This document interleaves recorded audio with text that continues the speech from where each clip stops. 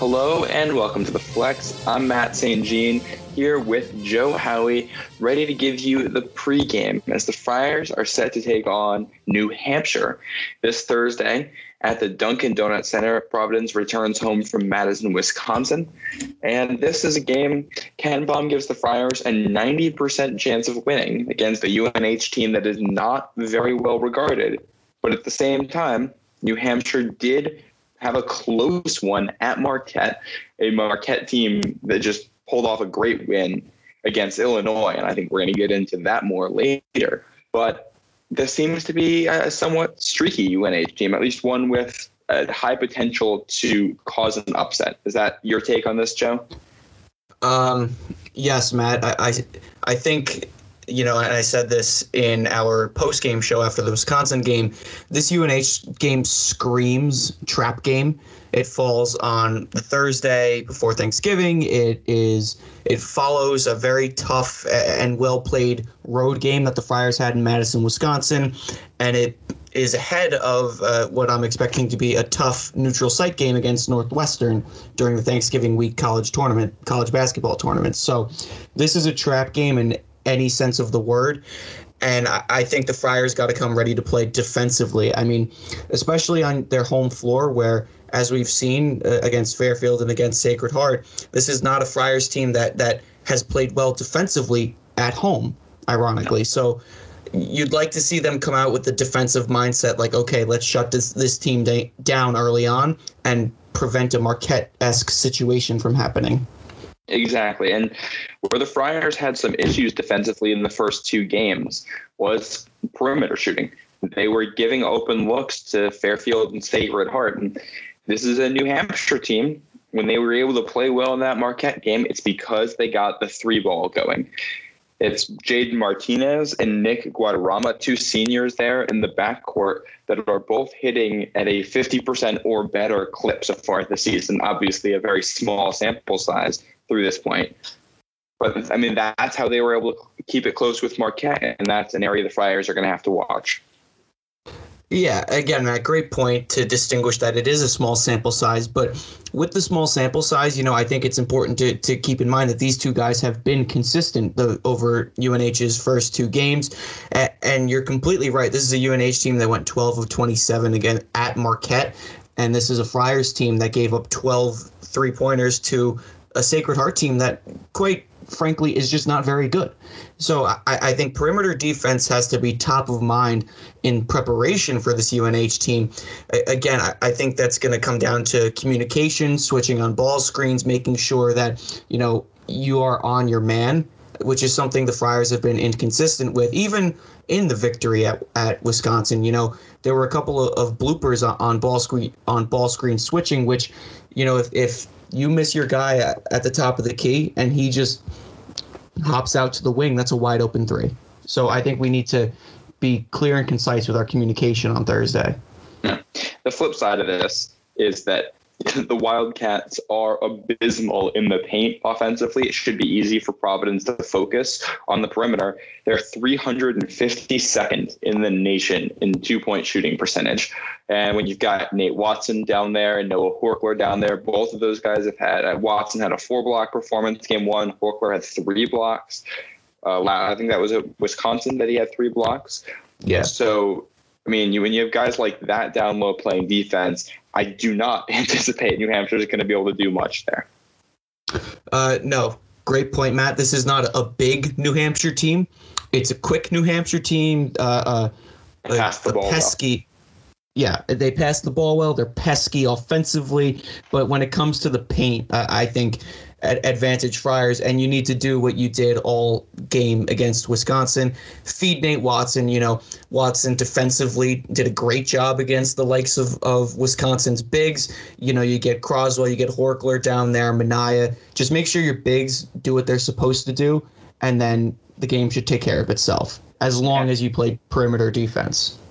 And at the offensive end of the floor for the Friars, this is a New Hampshire defense that will send you to the line a lot. So like we've hammered home in the first 3 games, you got to hit your free throws. They didn't do it at Wisconsin. It didn't come back to bite them there. You can't let it come back to bite you against a team like New Hampshire. I agree, Matt. It's points that are left on the floor. You need to sink your free throws. They're free. They are literally free. Yeah. No, I mean, you said it. And was it 32% of the points that New Hampshire has allowed this year have been at the free throw line. So basically a third of the score for any team is at the line. And they're sending teams there a lot. I mean, you just, the free points, you can't pass them up. I mean, I think the Friars should expect a victory here. You got to come in, you got to play good ball, but this is not a very good New Hampshire team. We'll put it that way. I don't think the Friars should be overly concerned heading into this one, but you just can't overlook it. No, I don't think you should look at this New Hampshire team like they're the defending national champions. But in that same breath, I don't think you should look at them like they're the 0-20,000 DePaul. I think you need to treat them with. You hear my dogs in the background. Hey, DePaul has not lost, as we're recording this, DePaul's not lost a game this year, and Villanova has lost the game this year. So maybe this is the new DePaul. Maybe.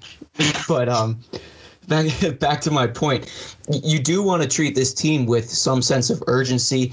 They just, scared a Marquette team that topped 10th ranked Illinois. So again, it's not the national champions, but especially for a Friars program that is no stranger to dropping mid-major games in the early non-conference season, I think you need to treat this game with a sense of urgency. All right, we are 3-0 right now, just had one of the best wins in probably program history under Ed Cooley.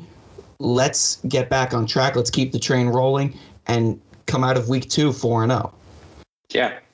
No, I mean, and that's the Friars are 3-0 for the first time since 2015-16. In that season, they opened the year 6-0. And I think Providence absolutely has a shot to do that. You should win this game against UNH. You're going to play in that tournament, the Roman Classics tournament, next Monday and Tuesday. You start against a Northwestern team that they're in the same tier as Wisconsin. If you're able to beat Wisconsin on the road, you should be able to beat Northwestern on a neutral site. And after that, you're playing either Georgia or Virginia. This is not a good Georgia team this year. And when it comes to Virginia standards as a program, this is not a good Virginia team. They're currently ranked ahead of where the Friars are in the metrics, but not by a ton. It is a very vulnerable Virginia squad. So Providence absolutely has a chance to match that 6-0 start. And for a team that I think had a lot of question marks coming into the season, that would be absolutely fantastic. It's been a while since we saw the Friars actually play good basketball right at the start of the season. And it's refreshing to see it, even though it hasn't been perfect. They're getting wins. I agree, Matt, and I think you make a great point about the potential to go 6-0. I think the name of the game going forward is maximize every opportunity and take advantage of what's in front of you. Because right now, if you look at this first 6-game slate from a bird's eye view, knowing what we know about Virginia and Northwestern and UNH and Georgia, and knowing what we did know about Wisconsin was the toughest hump of this stretch. You got over that hump. Take advantage of this New Hampshire team and then worry about next week after that.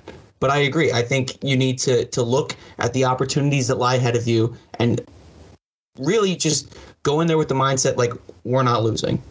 When the Friars have that mindset, this team plays very well. Yeah, assert your dominance in this one. Friars got to protect the perimeter. Don't let Guadarrama and Martinez get hot. This is a lineup for New Hampshire also has Nick Johnson and Quan Murphy, who are pretty good players. Murphy's a senior, so this is an experienced lineup. And they also have the sophomore Londo. Oh, my goodness. Let me pull up my pronunciation guide here. Londo Chiquinho. Yeah. Who, from what we can tell, has been playing some decent ball so far this year. He's from Montreal. So, you never know what you're going to get out of these guys. At the very least, we have a contender for our non-conference all-name team for Friars opponents right there, because that's a fantastic name. It's a tongue twister when you see it, because I'll tell you, when you look at the name, when you see his name on the back of the jersey Thursday night, you're not going to know it's the same guy. It is not pronounced how it looks unless you're really digging in there. Chiquinho. Yeah, no one's going to know how that's spelled. We are not going to attempt spelling it for you right now, so Unless you want to Google search it, have fun trying to figure that out on Thursday. It's number 11. It's probably going to be easier for you guys at home. This game's going to be the 6:30 tip on Fox Sports 2. Friars obviously get the lower end of the bill for the game Thursday night because the Gavitt games are going to be on at the same time. And I think we got to talk about this, Joe. We're recording this Wednesday before the 5th and 6th games of the Gavitt games, but the Big East starting 4-0. So it's not just Providence over Wisconsin. You get Marquette pulling off the upset against Illinois. You got Creighton beating Nebraska pretty thoroughly, and the one to cap it all off, Seton Hall pulling the upset at Michigan, a number 4 Michigan team. This is remarkable. You know, Matt, of course, I'm surprised because I think in recent years the Big East hasn't done tremendously in the Gavitt tip-off matchups. But, I think this just goes back to the Big East and the national respect that this conference deserves but does not get. I think right now the only network or albeit media source that gives the Big East the national credibility that it deserves is Fox College Hoops. You look at ESPN, you look at NBC, you look at anywhere else, no one else talks about the Big East. It's all ACC, Big Ten, Pac-12, the SEC. Like, it's all Power 5 this and Power 5 that. Okay, the Big Ten's a Power 5. How are they doing in the Gavitt games? No one respects this conference aside from Villanova and Connecticut, and this week it's glaringly obvious. The Big East is sneaking up on people.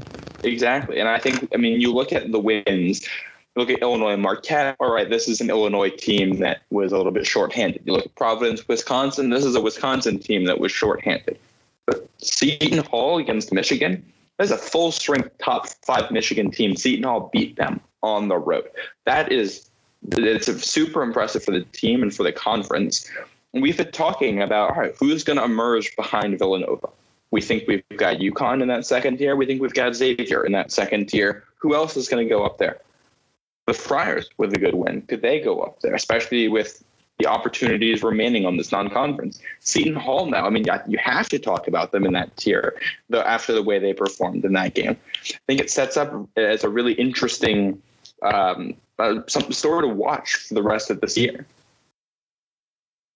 I agree, Matt. And this is something I think that we've kind of established early and often with the podcast is that, when it comes to Big East and the tiers, the rankings, however you want to refer to it, it's always going to be Villanova at the top, DePaul at the bottom. But after that, it's kind of a crapshoot. It's a logjam, gridlock, whatever you want to call it. A lot of the teams have to distinguish themselves at one point or another. And these early season non-conference games is where that happens. And right now, you can't distinguish between anyone because we're 4-0 against another power conference. So I think this is a great development to keep your eyes on as the season progresses. I think we're in for one hell of a conference play this year. But again, there is a lot of talent in this league, and I'm very excited to see what happens. Yeah, absolutely. Friars tip off against UNH this Thursday, 6:30 p.m. Fox Sports 2. When you're in between commercial breaks, everything, you look for something else to watch, make sure you flip it over to FS1 and catch, I'm trying to remember what the first game is Thursday night. There's good games on. So make sure you're catching the Gavitt Tipoff Games and see what else is going on in the conference. Watch them with a keen eye because Friars are going to be playing these teams later this season. So we want to take a look at the competition, see what Providence is going to be up against. But can't overlook a good UNH team this Thursday night at the Dunkin' Donuts Center. We'll have more for you after the game. Remember, follow us at Flex Hoops on Twitter. Subscribe wherever you are listening to this. Make sure to reach out to us if you have any questions or just want to say hi. We're two pretty friendly guys. For Joe Howie, I'm Matt St. Jean. Thank you for listening. Go Friars.